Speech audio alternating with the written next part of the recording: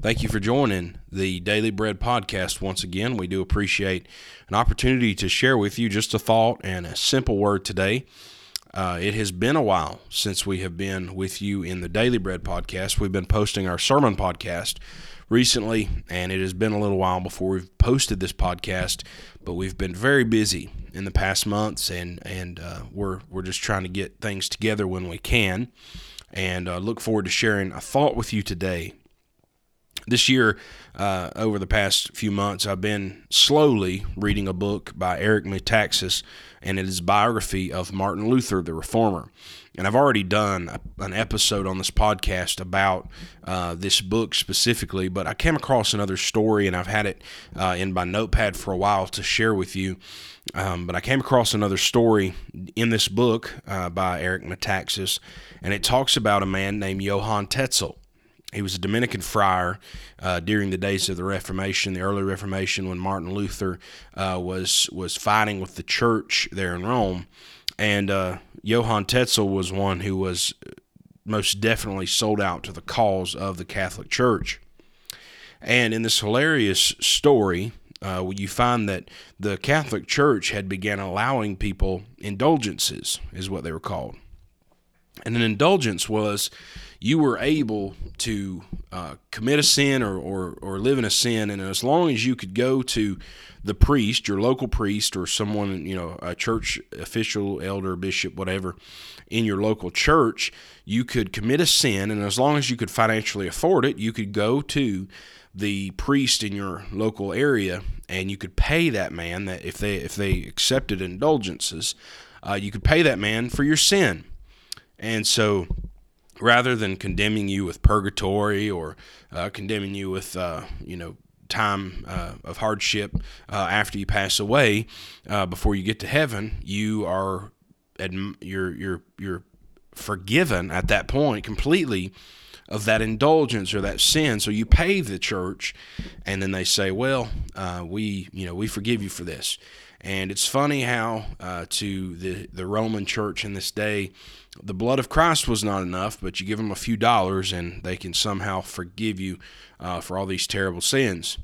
And so what an interesting thought process was going through the mind of the church in this day. And not only could you gain indulgences and forgiveness for yourself, but you could also pay indulgences for people in purgatory and people in your family that the priest would say, well, they're living in purgatory, they have X amount of time left, and if you pay us a certain amount of money, you can pay for their sin, and we know their sin, and we can admonish them of that sin and get them into heaven faster. Just a wicked thing.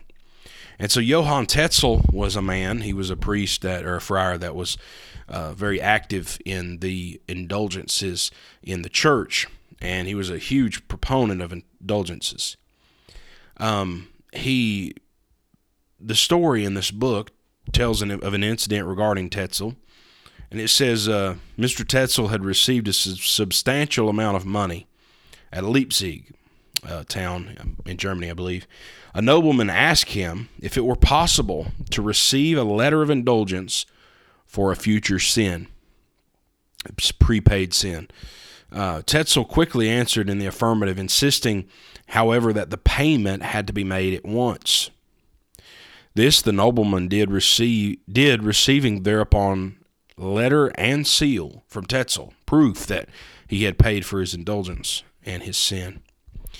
When he left Leipzig, the nobleman attacked him along the way, gave him a thorough beating, and sent him back empty-handed to Leipzig, with the comment that this was the future sin which he had in mind.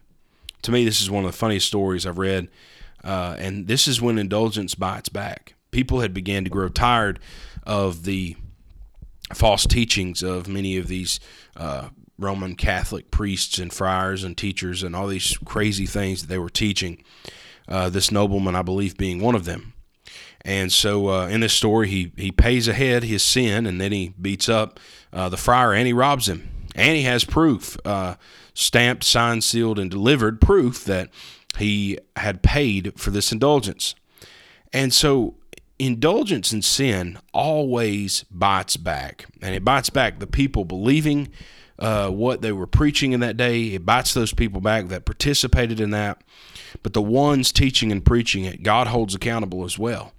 And so he was certainly held accountable. And Johann Tetzel was beaten up and robbed and left kind of just laying on the side of the road. Indulgence bit him back. The fact that he was greedy in the things that he was using to gain financial benefit, and in God's name. And that time, the predominant church, really the only church in that time, aside from very, very small groups of Protestant church people like you and me, the only church was the Roman Catholic Church, especially in this part of the world where was part at this time, I'm almost certain, was still part of the the Holy Roman Empire. And so they had no other choice, but people began to grow tired of indulgence because there's always been people, whether it be a small number of people, there has always been a number of people who know the truth of God's word. There were people that knew that this was foolishness. They knew that these indulgences were wrong. They knew that that men like Johann Tetzel had wicked intentions in his heart, and it bit him back. Proverbs 28 verse 6 says, "Better is the poor that walketh in his uprightness than he that is perverse in his ways, though he be rich." And the truth is, it's better in this life to avoid indulgences and avoid enjoying sin. Because when we can avoid the wickedness of this world, we can avoid the indulgences of this life, and we can stay away from the sin that's so easily and readily available out there for us. If we can avoid those things, we may be poor in this world's eyes because we don't participate in the wicked things that they do. We may be poor in this world's eyes because we don't have the types of things that you can have when you go and you live in sin. But the reality is, even though if I walk in my poverty, this proverb tells me that I am better off than the one who is perverse in his ways, though he be rich. Someone like Johann Tetzel lost to history, but he had to stand before God. And we hope and pray that he made things right with God before he died, because the reality is, any who stand before God with the love of money, with the love of sin, with the love of this world, the love of indulgence, it's always going to bite him back. And it'll bite you back on this earth, but also one day we will all stand before God.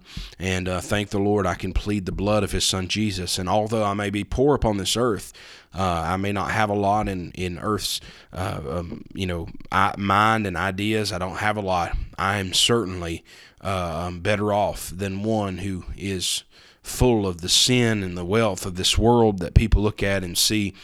Someone who indulges himself in every sin here and there. And I'm not saying I don't mess up. We all do. We all come short, and we all face times where we certainly let God down because we don't do well enough at what we do. But the reality is, I have the blood of his son Jesus, and I'm better off without the indulgence of this world, knowing that I'm serving and I'm living for his son as he intended. And indulgence will bite you back. Thank you for your time today. We pray you have a wonderful and a blessed day. Thank you for joining our podcast. Have a wonderful day.